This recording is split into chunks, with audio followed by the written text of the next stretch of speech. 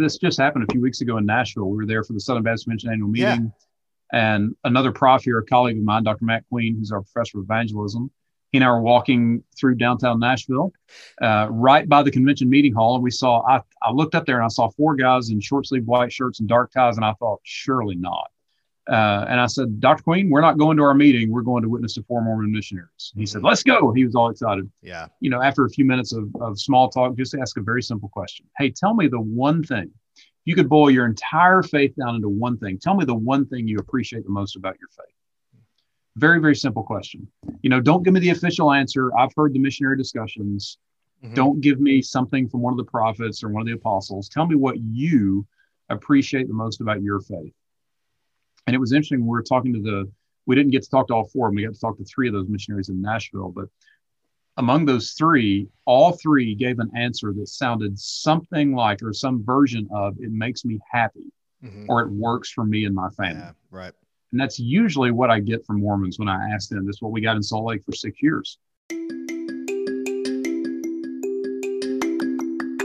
When my friends and family and the people in my churches have questions about the really weird stuff in the world of religion, they typically come to me.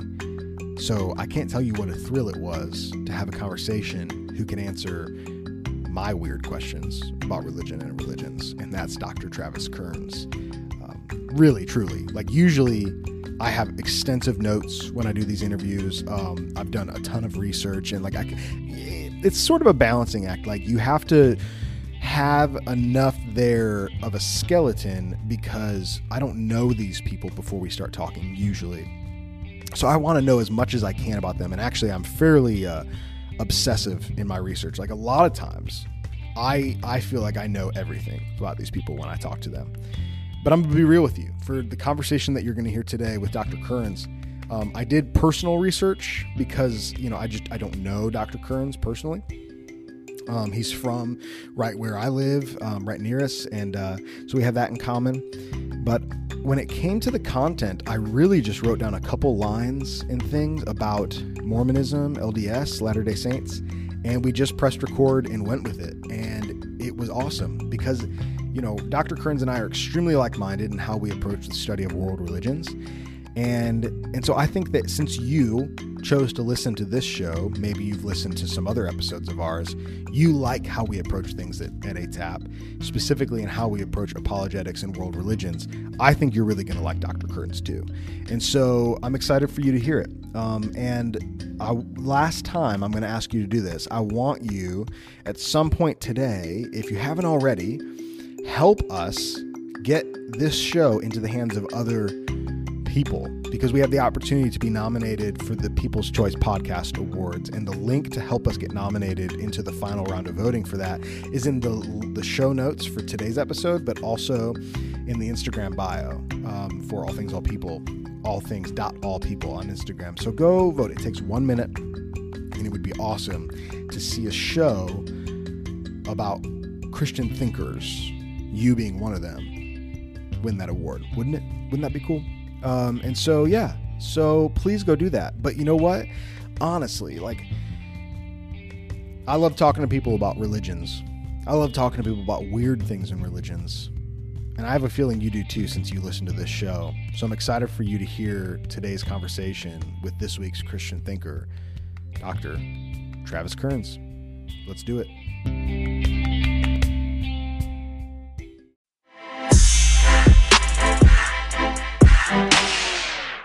My next guest serves as Associate Professor of Apologetics and World Religions at Southwestern Baptist Theological Seminary. His research and writing interests focus on the Church of Jesus Christ of Latter-day Saints, world religions, and the application of apologetics. He formerly served as a missionary and pastor in Salt Lake City, ministering among and to Latter-day Saints. He is the author of many publications in the field of world religions and specifically new religious movements, currently working on multiple projects that I hope that you will check out in time to come. But it's including the Saints of Zion, an introduction to Mormon theology, a reference work that I personally use very often when working in the field of teaching on LDS theology. He enjoys hunting, fishing, being outdoors with his family, and anything related to the Clemson Tigers being from the very beautiful upstate South Carolina. It's my honor to have on the show today Dr. Travis Kearns. Dr. Kearns, thanks so much for making time for this. Yeah, Jeremy, thanks for having me. Anybody who listens to this show, follows all things, all people on social media will know I'm excited to talk to another kind of people who study world religions. You and I actually just mentioned this pre-show. I think many people kind of look at us funny. Yep. You know, like I've been asked, why do you spend so much time studying holy texts that aren't the Bible and all these other things? I talked to a lot of really awesome people on the show. I think I've been more excited for this conversation than almost any other, because you find it's very rare to talk to somebody who thinks the same way as you do about new religious movements, cults, LDS, all these other things. You have to very rarely find like-minded people. Yeah, it's really small. It's a really small community, and especially in academics, it's even smaller community. Yeah. Yeah. Which is why I think for listeners who aren't familiar with what you mean by the community, that's why I do think you are really valuable, because typically people who study and teach and work in new religious movements specifically, and when we say that, some of them don't seem new at all, but LDS and Jehovah's Witnesses, and then a lot of cults that have come along. A lot of times the people who frequent that community are not by any means academic, and oftentimes their methodology for teaching and research is anything but stringent. And so before we get to LDS and some of the more technical stuff that I'm really looking forward to talking to you, how was it then that you found yourself where you're at, working in that field, being able to kind of like teach and dabble constantly in LDS and new religious movements in general? Yeah. So what I found, I started studying the LDS Church in January of '96. Took a class in college in cults and new religious movements, minority religions in America, and was just immediately fascinated by Mormonism. Didn't grow up a Mormon, have no desire to ever be a Mormon. Zero and none is about as far as my desire goes to be LDS. But just again, fell in love with Mormonism. And as I started studying, what I found is there are kind of two divergent roads. In fact, one of my PhD students right now is writing his dissertation on this idea. And the two roads when it comes to evangelicals who study Mormonism, and it kind of goes for all new religious movements, and even to some degree for the major world religions, is that one road is kind of the counter cult, the counter world religion. We're going to go out and scream about Joseph Smith and his 34 wives. We're going to go scream about Muhammad, Charles S. Russell, David Koresh, whoever it may be. And we're going to put our fingers in their faces and say, you're in a cult and going to hell. So that's one side. The other side is the really kind of academic, we're just going to be nice to everybody side. That's really best termed comparative religion. So it's the idea that let's just look at what they believe, compare it to Christianity, and stop, and never make a gospel call. But all the way through the New Testament, you see not only Jesus, but the apostles and the early church in Acts. Anytime the gospel is presented, one of the major aspects of presenting the gospel is a call for repentance and faith. So what I wanted to do is kind of bridge that gap and say, okay, what we need somebody out there, or some bodies out there, saying, here's all the compare and contrast. At the same time saying, look, these guys have it wrong on these major doctrines. We need to present the gospel to them as effectively as possible and call them to faith. So that's really where my love comes down is, let's look at this academically. Let's look and see, what does a Mormon believe from a Mormon's perspective? Yeah. And if you've read it, but if you read the Saints of Zion, you'll see that probably 75 or 80% of the book is just direct quotes from Mormons. Because if we can figure out what they believe from their perspective, then we have a good starting point for where to have conversation from there. Yeah. And if we know what they believe from their perspective, then we know how to most effectively share the gospel with them. Mm-hmm. So it's an attempt to say, hey, here's the academic side of it. Let's do a deep, honest, objective study, as objective as we can, of various faith traditions, so that we know it well enough to be able to present the gospel in as effective a way as possible. Yeah.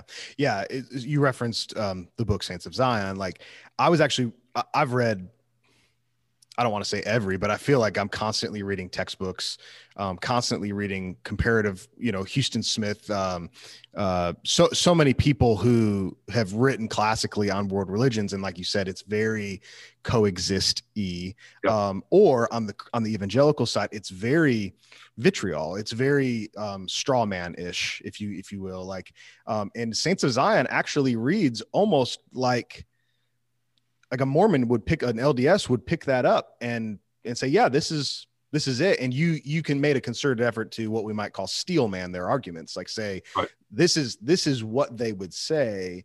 Do you kind of like, with this method that you're obviously teaching out in Southwestern and putting out through your academic writings, are you sort of arguing then for a Christian to think more about like Acts 17, where Paul is at the Areopagus at Mars Hill, and he obviously is demonstrating a very in-depth understanding of Stoicism and Epicurean philosophy, and saying, I understand you and I respect you enough to listen to how you think, but this is actually the truth of the matter, the truth of the unknown God. Is that sort of maybe an apt description for the listener to say, that's maybe what we should be doing with cults and world religions in general? Yeah, that's exactly right. So I use that analogy and that text all the time with students and tell them, look, when Paul's at the Areopagus in Acts 17, he obviously knows Stoicism and Epicureanism so well that he's able to say, look, I've read your poets, I've seen your statues you've erected, and as you go through his speech there at the Areopagus, what you see is that he never says Stoic or Epicurean ever, even though he's surrounded by Stoic and Epicurean philosophers. But if you know even a little bit about Stoicism and Epicureanism, you realize that every single phrase that he utters directly addresses either Stoicism or Epicureanism or both. But he never says Stoicism or Epicureanism. He never says, because of this. He never puts, his finger in their face or anything like that. But what he does is he adapts his gospel presentation to fit the need of the people that he's with. So what Paul's doing is he's not forcing the unbeliever to come and meet him where he is. He's meeting the unbeliever where he or she is at and saying, let me not change the gospel. Let me mold my presentation such that everything that I say or the emphasis that I put in certain aspects of the gospel will scratch every itch that you have in your worldview. Yeah. And I for listeners, I'm glad that we were able to get this out of the way, because that's my heart too. And what we do with All Things, All People, how I teach world religions. I think oftentimes people are disappointed when they talk to maybe me or somebody like you. I don't know your personal experiences, because it seems like sometimes they hear you say, oh, I teach apologetics and world religions. So they expect you to say, here's 5 ways you can debunk this and this and this and this. And they're probably often very frustrated when you say, well, actually, you should really spend time with them. You should really listen to them. And that makes me think about the years that you spent in Salt Lake City. And I have seen a rising activity out of the Latter-day Saints, at least even in my own community. You were there in the heart of Salt Lake City, though, working, as I've mentioned, as a pastor and missionary. And I've heard you describe, and I'm sure that this has been something that you've been asked very often, is people will say, what's it like there? What's the culture like there? And I've heard you say, Mormon culture is really just mountain culture, the Mountain West and all these things. But it had to be strange being an evangelical Baptist, even specifically, which Baptists and the LDS have not always gotten along very well. We are to blame for quite a bit of that. But what was that experience like for you, ministering in one of the few places in the United States where, not that we're a minority, but evangelicals don't have as much footing as they have in many other places? Yeah, so a couple of things are true. The first thing that was a real shock to our system, I grew up in South Carolina. My wife's from North Carolina, so we're both Southeasterners. We're used to certain things in culture, certain ways that culture works. So the first big shock was moving to the Mountain West, where in the South, if you're within 10 feet of somebody in the store, you have to speak to them and wave, or, you're the jerk in the community. Yeah. In the West, if you're within 6 inches of somebody and you even acknowledge their presence, it's like, what do you want? Why are you speaking to me? Yeah. That sort of thing. So that's one very difficult thing. The second thing that was difficult is for people from the South moving to the West. Historically, people move from the South to the West to get away from something they've done and kind of restart life. Mm-hmm. And usually they go to the West to try to sell something Mm-hmm. to people that are there. So, it was a pretty big difficulty for us because we say y'all and eat grits. Yeah. To move into the Mountain West culture to be able to build trust. The biggest difference, though, was what you mentioned, which is going from a very Christianized culture and society in the South and Southeast into a very non-Christianized culture and society. So Utah as a state is 98% non-evangelical. It's only 2% evangelical. In fact, there are entire counties, this may surprise or may not some listeners, there are entire counties in Utah that don't even have a Christian living in the county that we know of. Entire counties that are 100% lost and have been since their founding in the 1840s. So, this is a very, very lost culture. It's a very lost community. The city we lived in, our particular subdivision, had about 1,000 families in it. We knew of 3, including our own, that were not Mormon. We're just surrounded by it. So it was very difficult. When you walk out in your front yard, everybody knows who you are because you don't go to the local meeting house on Sunday. Everybody knows your name. When our son would go outside to play, all the other kids point and laugh at him. And as a dad, that's not an easy thing to go through. My wife had the same experiences as a mom. That's difficult to go through those things. So yeah, it was not easy, but it was a very good, very profitable 6 years we spent there. Yeah. And for a lot of people, they don't realize when they hear Salt Lake City, of course, that's attached to the Latter-day Saints. And that's probably in the front of everybody's mind. But most people I've found don't really even know the history of Utah and Salt Lake City, that essentially it was founded by the LDS, led by Brigham Young after the assassination of Joseph Smith there in Nauvoo, Illinois. And it's interesting to me teaching LDS that, of course, when we think of the Latter-day Saints, about the Mormons, we think of the missionaries at our door.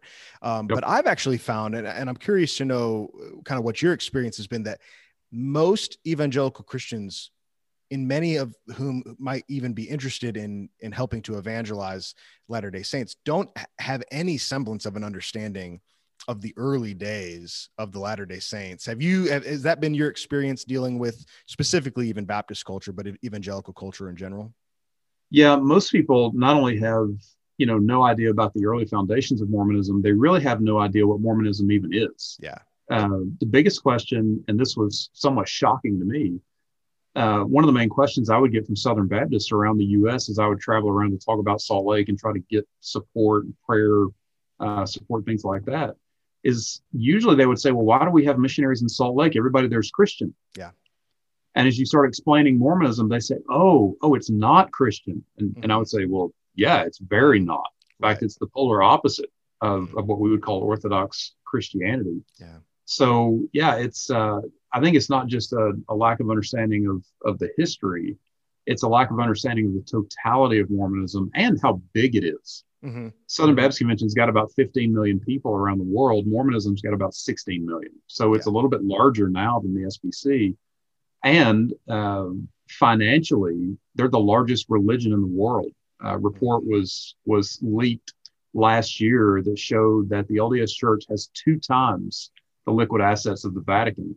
And Roman Catholicism has been around for, 1,500 years. Mormonism has been around since 1830. So you've got one that's been around 190 years versus one that's been around 1,500. Yeah. And the one that's been around 190 years is twice as wealthy. So it's a significant, not only lack of understanding about who they are, but it's a significant lack of understanding of how powerful they are and the influence they have. Absolutely. And it's crazy to think too, we mentioned and classified them as a new religious movement already.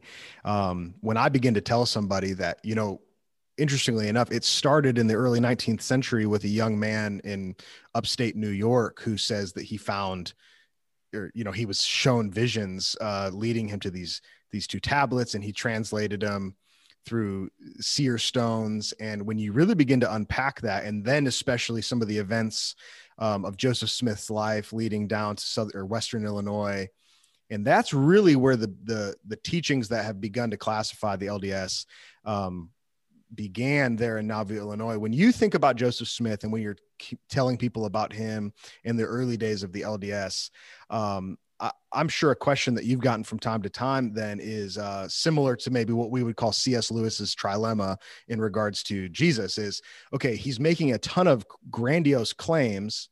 He seems as if you read the Joseph Smith papers, which I know that you have, in his own personal diaries, he seems to believe much of what he's saying about the celestial kingdom and about plural marriage and all of these things. So I guess just to get to the heart of it, in your opinion, as an expert on LDS and the life of Joseph Smith, before we unpack some of the more integral teachings, do you think Joseph Smith genuinely believed what he was saying and these early foundations of the LDS, or do you think there might have been something wrong with him? Because obviously, you and I being evangelicals, we definitely don't agree that he was the prophet that he said he was. Right. So usually when I get this kind of question, the answer that I give is a bit shocking because I don't think he was a liar. Mm-hmm. Yeah. I don't think he was crazy. Yeah. I don't think he's making stuff up. I don't think he's mentally incapacitated or anything like that. I think he legitimately believed what he said he believed. Mm-hmm.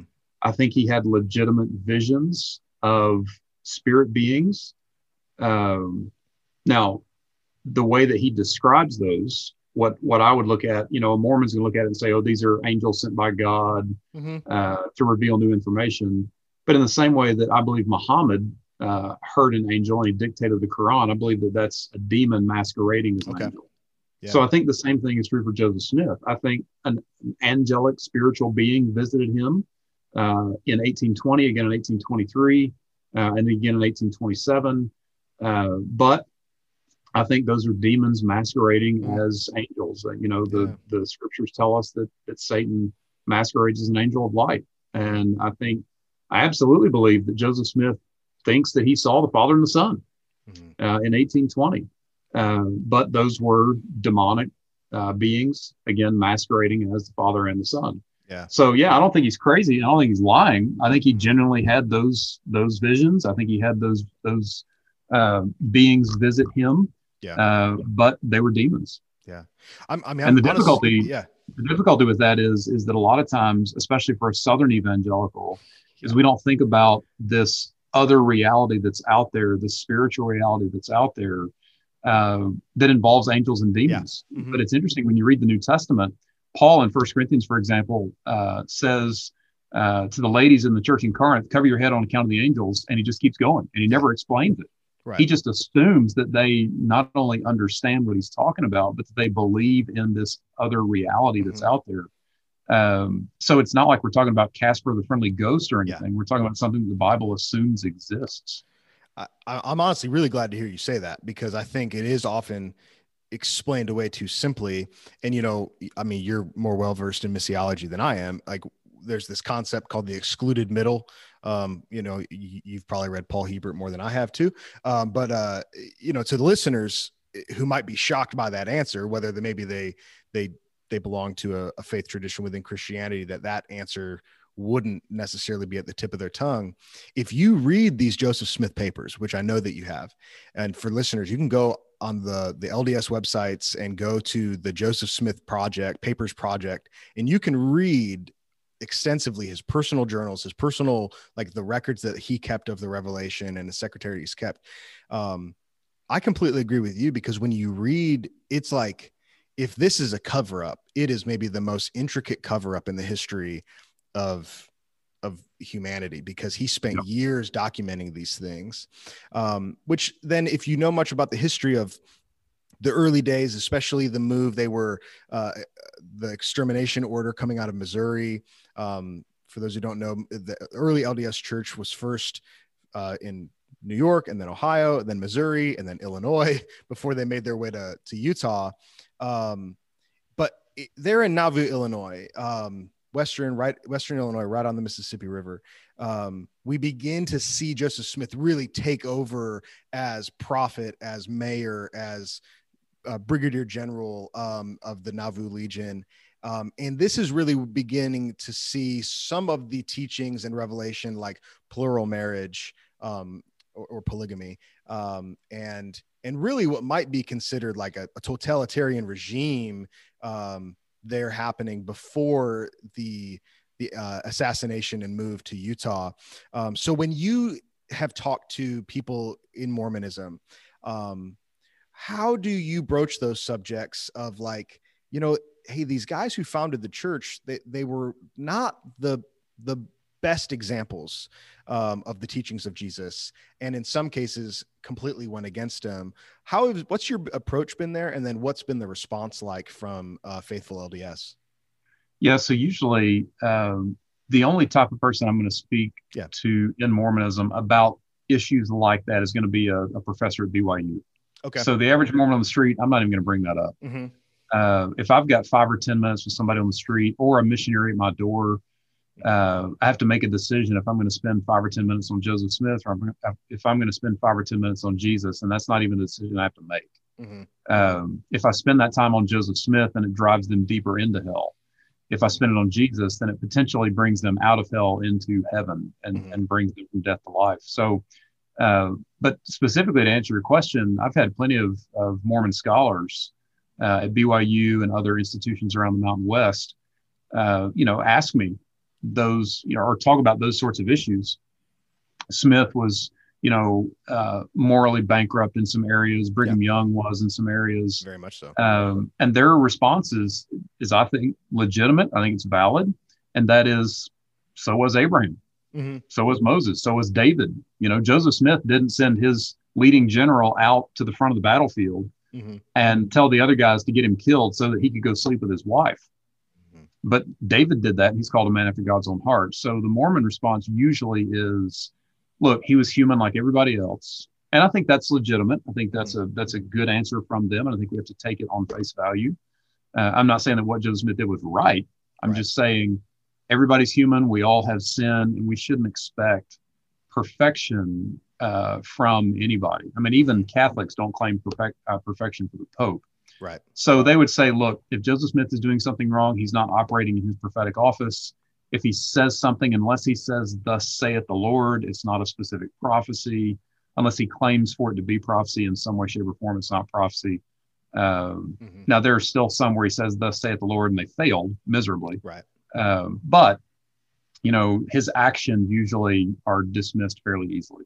Yeah. Yeah. Well, and, you mentioned like professors that you've spoken with from BYU, Brigham Young University. And one thing I think that many people don't realize is that the Latter-day Saints have invested so much time, so much energy and money into establishing not just BYU, but really a sphere of academic scholarship that is almost unrivaled in a lot of ways, because they are tremendous historians. And I think that even stems from the familial and like the ancestry research that they do in the temples to practice baptism of the dead, which is, well, actually, I'm talking to you. Could you explain? I'm used to explaining these things. I'm like, well, I was just like, for the listener, before we talk about the academic side of LDS, they are phenomenal researchers, and it even takes place in the temple, like I said, because of their focus on family research. Could you explain what they believe about baptism of the dead and why they are so extensive in researching their family ancestry? Yeah, so Mormons believe that baptism is a necessary prerequisite to entrance into the celestial kingdom. Now, that's the simple way to kind of boil all that down is baptism is necessary for salvation. Right. That's the easiest way to do it. Joseph Smith originally didn't start out teaching baptism for the dead. So what that simply is that because baptism is necessary for salvation, if somebody dies prior to being baptized, Joseph Smith later in his life teaches that a living person can go and be baptized for and on behalf of someone who's dead. And then that baptism in this life will then work in the afterlife as long as it's accepted by the person, on behalf of whom the baptism is being performed. Right. So Smith actually develops that when his brother gets sick and dies.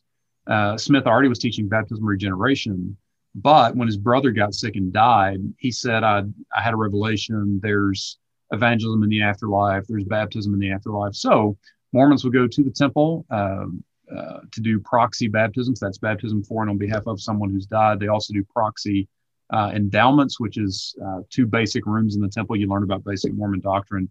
And they do proxy sealing, so proxy wedding. Those are the 3 of the 3 proxy things they do in the temple. Baptism for the living is done in the local meeting house. Baptism for the dead is done in the temple.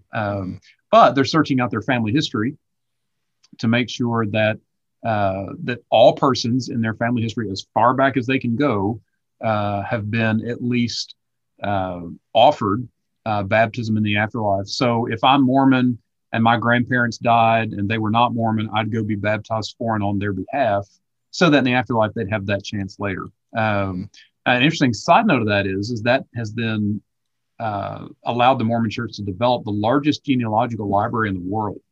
So if any listeners have done work on familytree.com or ancestry.com, or you've done 23andMe, the DNA testing and that sort of thing to find ancestors around the world, that's all owned and run by the LDS Church, every bit of it. Yeah. In fact, the largest store of microfilm of genealogical records is in Salt Lake County. It's up in Big Cottonwood Canyon, which is one of the main canyons in Salt Lake. And there's a huge cave that's been burrowed out of one of the mountains there on the western side, or on the eastern side of the valley, but in the Wasatch Mountains. And that's where they store all that microfilm. So that's the basic reason for it. Yeah. So they're doing baptism for the dead. They're doing sealings for the dead. And so obviously you did a tremendous job answering that question. I'm glad I asked you, but I think many American Christians fall into this trap of, when they think about another religious movement, especially one that is like a sectarian Christian movement, in this case, the LDS, I feel as if they completely write them off and say, well, that's stupid. I can't believe anybody would believe that. And as I listen to you and as I've read your words, I hear you, as I've already said, steel manning these arguments and saying, listen, when they say this, understand that within their worldview. What is the, because you are one of the few people that I know of that have worked both with the LDS lay people there in Salt Lake City, but then also, as you've mentioned, have relationships with the LDS academics in places like BYU. What is the academic culture like with LDS? There has to essentially be LDS apologetics, just like there's evangelical apologetics and religious scholarship coming out of the LDS Church. And because, like you've already mentioned, they are very thorough researchers already. There has to be a lot going on there in Salt Lake City that many evangelicals are unaware of. Yeah, their research interests are at BYU kind of the same as you would find at an evangelical institution. So they're rigorous. They try to be objective in what they do. They're very good at research historically. And when I say that, I mean the last 25 to 30 years. There have been groups at BYU that have tried to give a very detailed, and when I say detailed, I mean if a 300-page book came out on Mormonism, they would offer a 1,000-page response. I mean, just that kind of detail. That was a group that was at BYU called FARMS, the Foundation for Ancient Research and Mormon Studies. That has since, in the last 5 to 6 years, been done away with. The guy who was running it, his name was Daniel Peterson. Peterson was an Islamic studies scholar, an Arabic scholar, but was kind of running their apologetic arm for BYU. But he wasn't exactly a fun-loving, outgoing personality. So hence the 300-page book with the 1,000-page response. I mean, they would just do overkill and everything. So the LDS Church has now started something at BYU called the Maxwell Institute, and it's more of a religious studies center. It's actually run by a guy I know very well. His name is Spencer Fluman, PhD from the University of Wisconsin, brilliant guy, but very, very LDS. In fact, he's a bishop or has served as a bishop. Right. And they do more kind of comparative religion, academic study than they do outright apologetic study. They're trying to offer academic resources to mainstream LDS. They've just done a multi-volume series on the Book of Mormon that's called A Brief Theological Introduction to the Book of Mormon. It's on every book inside the Book of Mormon. So they're good at what they do. In fact, BYU has the number one conservative law school in the U.S. Mm-hmm. A member of the first presidency right now. In fact, he's the first counselor in the first presidency, Dallin Oaks, is probably the greatest living conservative constitutional law scholar in the United States. So they are very, very good at what they do. They're very serious about it. They do not take research lightly. BYU is a major research institution, 35,000 students, and sits right in the heart of the kind of the cultural capital of Mormonism in Provo. Yeah. Yeah. Has there been much response to your work from the LDS? Like, have you had any responses to Saints of Zion and the work you've been doing? Yeah, I've sent it to some buddies of mine who either are former BYU profs or current BYU profs. And basically what I ask them is, I know you're going to disagree with my conclusions. Right. That's fine. But did I get Mormonism right? Mm-hmm. And their basic response throughout has been, yes, Mormonism, you got it right. Mm-hmm. And in fact, average everyday lay Mormons that I talk to, as I explain Mormonism to them, because they'll say, what do you think Mormonism is? And as I explain, they'll say, okay, at least you got that right. We disagree with the conclusions you make, but you right. got Mormonism right. So for me, that's winning the first leg of the battle. Yeah. Well, having said all that, and many listeners, one of the most common questions that I get is probably the most common question that you get is, I have a family member, I have a friend who's LDS. We'll talk about missionaries, but that's a whole different thing. Before we even ask how to share the gospel with somebody, because I think I know your answer in regards to that, what do you wish, like the bullet points of what the quote unquote average Christian knew about LDS thinking and belief? Like if you could walk into a church and say, I want everybody here to know this about Mormonism, what would those things be? Yeah. So 4 really easy, simple bullet points. First is the doctrine of God. Any scholar in religion that studies deity in religion is going to say, we're defining these religions based on how you define deity inside that religion. One worldview scholar named James Sire says, how you answer the question, what is deity, will drive how you answer every other question. So in Mormonism, God is a created being who still lives in a physical body. Brigham Young said he's about 6'2". He weighs about 235 pounds. When he's speaking in the tabernacle in Salt Lake City, holds his hand up, Brigham Young does, and said, God's hand is this big. Has a physical wife in heaven called Heavenly Mother. This is a very, very different deity than the one we see presented in the Old and New Testaments. Very different. In fact, diametrically opposed. Malachi tells us God is not a man that he should lie. All over the place. Jesus, God is spirit, and those who worship him must worship in spirit and in truth. But in Mormonism, God is not a spirit. He's a physical being. So really that's the major thing. What I see Christians all the time wanting to get in the conversation with Mormons about grace and works. And let's talk about scriptural books, and let's talk about your interpretation of this verse in the Bible or that verse in the Bible. None of that matters. What matters is when we disagree on the most fundamental question, on the doctrine of God. These are 2 completely different faith traditions. And one, Mormonism is going to say, we're interpreting it through the lens of Joseph Smith, who believes he's interpreting it through the lens of the apostles in his way. And we're going to say, we're interpreting who God is based on the lens of the apostles, the early church. And these are just diametrically opposed types of thinking about who God is. So until we get God right, and the only thing that's going to do that for a Mormon is the preaching of the gospel and the converting power of the Holy Spirit, period, end of story.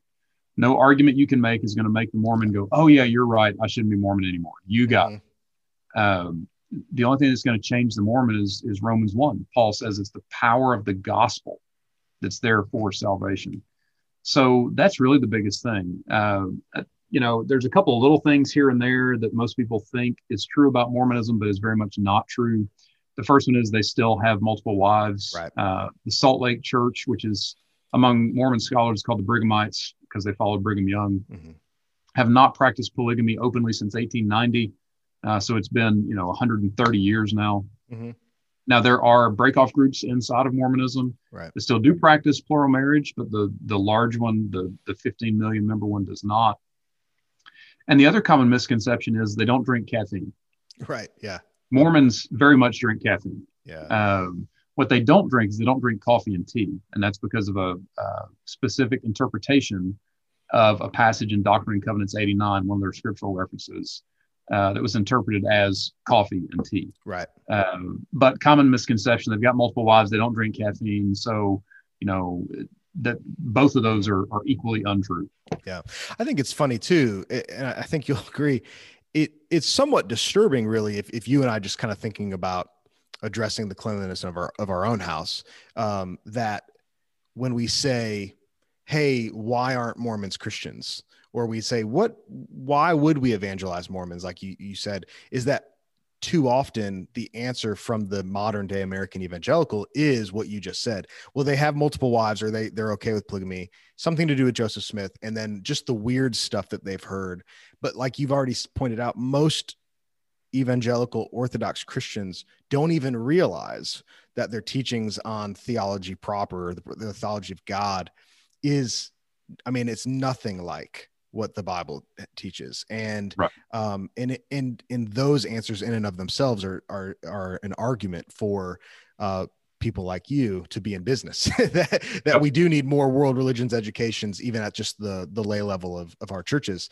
And so, as you've said, presenting the gospel, and I've heard you say, present the gospel to a Mormon the same way you would anybody else, right? Don't Yep. try and change it. Although you, as we already mentioned at the Areopagus, you might want to be familiar with what their beliefs are. But let's say, somehow I just can't imagine that you're not on some blacklist at the local ward where the 2-year missionaries, no, don't go to Professor Kearns's house. Let's say they knock on your door and say, "Hey, we'd like to talk to you about a message from Joseph Smith." What's your approach with LDS missionaries? So this just happened a few weeks ago in Nashville. We were there for the Southern Baptist Convention annual meeting, and another prof here, a colleague of mine, Dr. Matt Queen, who's our professor of evangelism, he and I were walking through downtown Nashville, right by the convention meeting hall, and we saw. I looked up there and I saw 4 guys in short sleeve white shirts and dark ties, and I thought, surely not. Didn't they know what was in town that weekend? Yeah, well, I think they were down there for that particular reason, because they were talking to people right inside or right outside the meeting hall where the convention was meeting. And I said, "Dr. Queen, we're not going to our meeting. We're going to witness to 4 Mormon missionaries." He said, "Let's go." He was all excited. Yeah. So my approach then is the same approach I would have if 2 missionaries came to the door. And that is, I just want to talk to them, get to know them as an individual human being. Mm-hmm. They're not the enemy next door. They're not the people that, we usually think, when you think about cults, you think about people riding goats and sacrificing babies in the basement, or they've got, candles in the shape of a pentagram and they're lighting them in certain forms and fashions and they're chanting in Latin. That's not who Mormons are. Mormons are normal people that want something better for their kids than what they have, and something better for their grandkids, and on and on. So what I do is try to get to know them, find out where they're from. Usually if they're from Utah, I'm going to know something about their particular area. Just connect with them in a human way. Mm-hmm. Treat them like a human being. And then just, after a few minutes of small talk, just ask a very simple question. Hey, tell me the one thing. You could boil your entire faith down into one thing. Tell me the one thing you appreciate the most about your faith. Very, very simple question. Don't give me the official answer. I've heard the missionary discussions.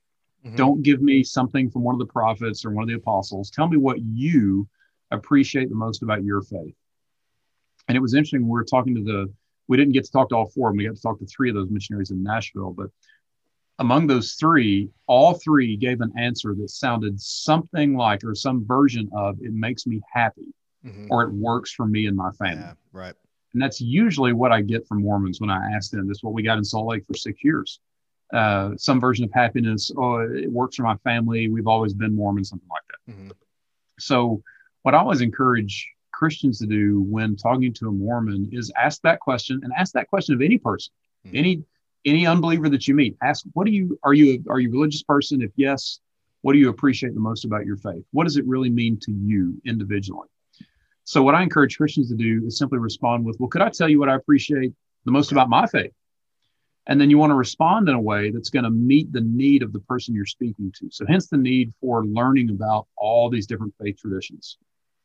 But even if you don't know anything about these faith traditions, you can simply respond with, look, what I appreciate the most about my faith is that I know beyond the shadow of any doubt, because of what Jesus did, in spite of what I've done, in spite of who I am, in fact, diametrically opposed to who I am and diametrically opposed to what I've done, because of Jesus' death on the cross, his death, burial, resurrection, ascension, that when I die, because I've placed my faith and my trust in the work of Christ on the cross, that I will hear, well done, good and faithful servant, enter now into rest. And it's not dependent on any work I've done. It's not dependent on obedience. It's not dependent on allegiance. It's fully dependent on my faith and trust in Christ. Does that work out in good works? Yes, it shows itself in good works, but it's in no way, shape, or form dependent on those good works. It's a very simple kind of Ephesians 2, 8, and 9 gospel presentation. Now, if you know something about these faith traditions, with Mormons, for example, when we were talking to those 3 missionaries just a few weeks ago, I stressed the idea that Jesus is the final prophet, priest, and king, and that our bodies are the temple of the Holy Spirit. So in the Old Testament, we needed physical prophets, physical priests, physical kings, physical temples in order to mediate between humans and God. But now that Jesus has come, Hebrews tells us he's the final prophet, priest, and king. And the New Testament tells us that our bodies are the temple of the Holy Spirit. So I don't need a priest in between me and God. I don't need a physical building between me and God to mediate or for me to even get closer to God. So what I've done when I say that to the Mormon is I've hit 2 big issues in Mormonism, which is the need for temples and the need for the LDS Church as an institution. I would say the same thing to a Roman Catholic. Right. I don't need a physical priest, a human mediator. I've got Jesus is the one mediator, as Paul tells Timothy. So that's what I would do. I would just simply say and encourage every Christian to say, what do you appreciate about your faith? And listen to the person, listen to them talk. Yeah. And then say, could I tell you what I appreciate about mine? It's that knowing beyond the shadow of any doubt, because of my faith and trust in Christ, that I'll hear, well done, good and faithful servant. And just knowing about the typical LDS missionary response to that, it most likely, and I don't know what it was in Nashville just a couple weeks ago, but is, oh, that's great. You know, that's great. Thanks for sharing that with me. And, you know, would you say then the hope then is believe enough in the power of prayer that as you walk away and pray for that person that the Lord has planted a seed of the gospel in their heart, that who knows, maybe when they go home to Salt Lake or that night in their apartment, that well, maybe, just maybe. And then even if you're in the opportunity, you weren't necessarily in that, but to set up follow-up meetings, if it's somebody who knocked at your door and it's appropriate for you to say, hey, I'd love to follow up with you and come back. Is that something you'd encourage the average Christian to pursue with an LDS missionary? Yeah, absolutely. The biggest thing I would encourage Christians as well is in this, it's that it's not our responsibility, according to the New Testament, it's not our responsibility to save somebody. It's not our responsibility to try to argue somebody into the kingdom. The New Testament is plain. It's our responsibility to share the gospel and to do so as plainly and as clearly as we possibly can. Now, I tend to argue, and well, not tend to, I do argue that the clearest and plainest way to present the gospel is by quoting scripture itself. Because again, Paul says in Romans 1, the gospel is the power of God for salvation. Yeah. So if we're simply presenting the gospel with the words that the Holy Spirit has given, then we trust the Holy Spirit to do the work. It's our job to present. It's the Holy Spirit's job to convict and convert. So if I have an opportunity, yes, I'm going to set up a follow-up meeting, hopefully talk to them later. But the vast majority of Mormon missionaries I've talked to in 20 plus years, 25 years now, has been, oh, that's nice. Thanks for sharing. And you know what? That can be really kind of off-putting for the Christian evangelist. And you want to say, man, I'm really bad at this. But the New Testament says you present, the Holy Spirit convicts and converts. So as long as I'm presenting the gospel as often as I can when I'm presented the opportunity, then I'm being faithful. Yeah. I was researching, this happened a couple of years ago. I was researching the LDS, and in all of my time as a pastor and studying world religions, I've never had a Mormon missionary come to my door, which is heartbreaking for people like me and you. And I saw on the LDS website, request to visit with the Mormon missionary. And I thought, well, yeah, thank you very much. You know, so click it. They reach out to me. We had just had our second child. And so I didn't think it would be a good idea to have him to the house. And they actually came and sat in my office at our Southern Baptist Church here in small Yep. town, North Carolina. You know the area. And man, they were nothing but nice. And a friend of mine sat in there and we had a great conversation with them, and the exact same thing happened. It was, Yep. well, can I share my faith with you? Made it clear that we lovingly disagreed. And then at the end, they said, that's great. Thank you so much for sharing. And that was it. And, Yep. they walk away, and you're right. As a pastor, as an evangelist, as a teacher, and just as a Christian, it can feel like a failure. Right. And that's why I so appreciate your methodology of just saying, you can lead them to water, but you can't make them drink, Yep. and so from one fellow world religions weirdo to another, who I've learned quite a bit from, and now this conversation enlightened me even more. I'm so thankful for you and the work you're doing at Southwestern.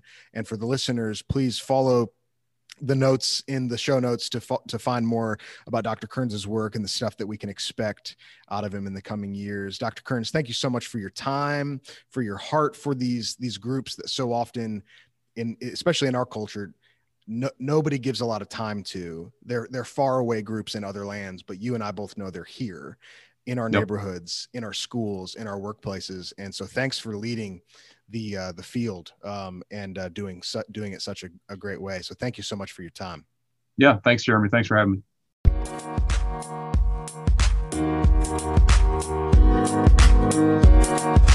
me.